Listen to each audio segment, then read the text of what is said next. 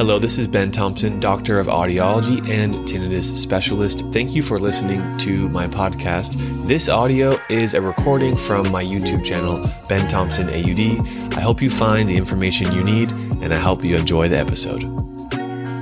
When you have ringing in your ears, do you sometimes feel afraid? I know what it's like to feel like you have no control over your tinnitus. The truth is, there's a small chance that it's going to disappear and go away. When your hearing organ, the cochlea, sends a distorted signal up to your auditory brain, that causes tinnitus in your auditory brain. And when your emotional centers of the brain react to this ringing in the ear, it can make the ringing in the ear louder and more intense. When your body is on high alert from the intensity of the tinnitus in your emotional brain centers, that can send the rest of your physical body into a heightened state through the nervous system. I'm here to help you learn, practice, and get your tinnitus back in control. It's not easy, but if you're motivated, you can reduce the heightened response from your nervous system. Watch this video until the end because I'll share research-backed techniques that have worked successfully for my patients to improve their tinnitus. This is Pure Tinnitus. Hey, my name is Dr. Ben Thompson, audiologist and tinnitus specialist in California. Fear is a reaction to your tinnitus. It's common to be scared of things that we don't know well. So when tinnitus comes in our ears, it sends a signal to parts of our brain to be on high alert. Our body and brain evolved so that when we hear something in our environment, we're not sure what it is, we should be on high alert to make sure it's not a predator or something that could endanger us. That high alert system comes from the emotional centers of your brain, the limbic system. That heightens the response from our sympathetic nervous system, and that can create increased heart rate, increased breathing, and increased stress from our tinnitus. As we know, tinnitus comes from inside of our head and our ears. It doesn't come from the external world. So for our body and our brain, we're confused because we don't know what to do with the tinnitus. And if I'm feeling afraid about what this could mean, what this could lead to, that's only going to create a feedback loop and make the physical reaction stronger, and that creates louder tinnitus.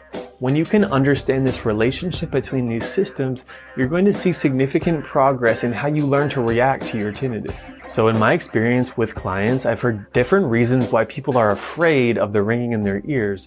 Usually it's related to what could happen in the future. Does the ringing in my ear mean I have a brain tumor?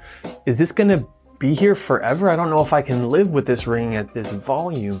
What is this ringing in my ears? What does this mean for my future? Am I going to lose my job? Will I have this forever? Is peace and quiet going to be lost in my life forever? Will this ringing in the ears affect my family and my relationships? It's a good thing that you have these questions because it means that you care about yourself and you care about your future. Those kind of questions are completely valid. Now let those be the motivation for how you take control back over your tinnitus. It takes some guidance to learn exactly how to do this, but I'm confident if you're motivated that you can make it happen. When I have fear about my tinnitus, it's coming from a part of my brain that I call the future mind. This part of my mind loves negative thinking, and it often jumps to the worst case scenarios of what could happen. So an example of this is I hear ringing in my ear. Could this mean that I have a brain tumor? Could this mean that I'm going to die? That's an example of our future mind jumping to this automatic negative thought. It's true that our minds can be very concerned or have fear about the future, but it's very rare to have fear about the past. So how valuable is fear really? The feelings of fear and being afraid can have some merit because they can protect us to some degree, but from my experience working with tinnitus clients is that fear about the future related to tinnitus is not something that we want to amplify. It's not going to serve us most of the time. I know that each of you has experienced moments where you're not stuck in this negative thinking pattern about the future, anxiety, fear of what could happen. And I know that there's some moments in your life where you're very much in the present and very much in your body and in your joy. And when I say in your body, I'm referring to part of the nervous system called the parasympathetic nervous system. That means that when our bodies are relaxed, then we're going to be calm and we're not going to be so worried about our emotional negative reaction to our tinnitus. Maybe you've practiced some form of mindfulness, or maybe a lot of this is new to you.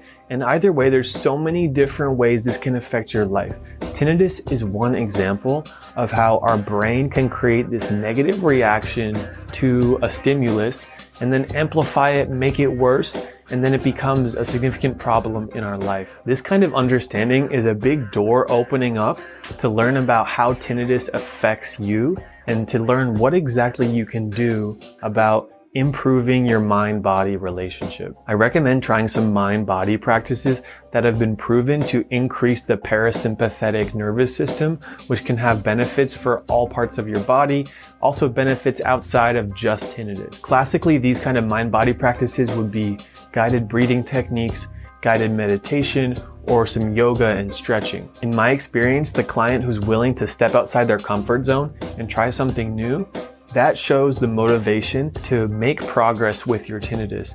You may find these mind-body practices aren't for you, and that's good because I believe you owe it to yourself to try it.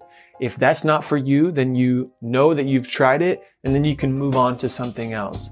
Tinnitus management is not a one-size-fits-all kind of treatment, so find what works best for you and to focus on that. I know that facing the fear of your tinnitus can be strong. Tinnitus is an invisible condition that no one else can see and no one else can hear, so you know your relationship with it best. When you're facing tinnitus and the fear about what could happen from it, I want you to do a few things. Think about what direct action can you take in the next week that could potentially get you out of the situation you're in right now. Taking direct action to try something new to improve your tinnitus and getting yourself into your parasympathetic nervous system, that may be scary, but I want you to think about how it could potentially improve your life. My name is Dr. Ben. This is Pure Tinnitus. We have a free newsletter. You can find that in the link below to keep up to date with all things tinnitus. Give us a thumbs up on this video if you learned something new, and press that red subscribe button. That way you'll stay up to date on our new video coming out every single week.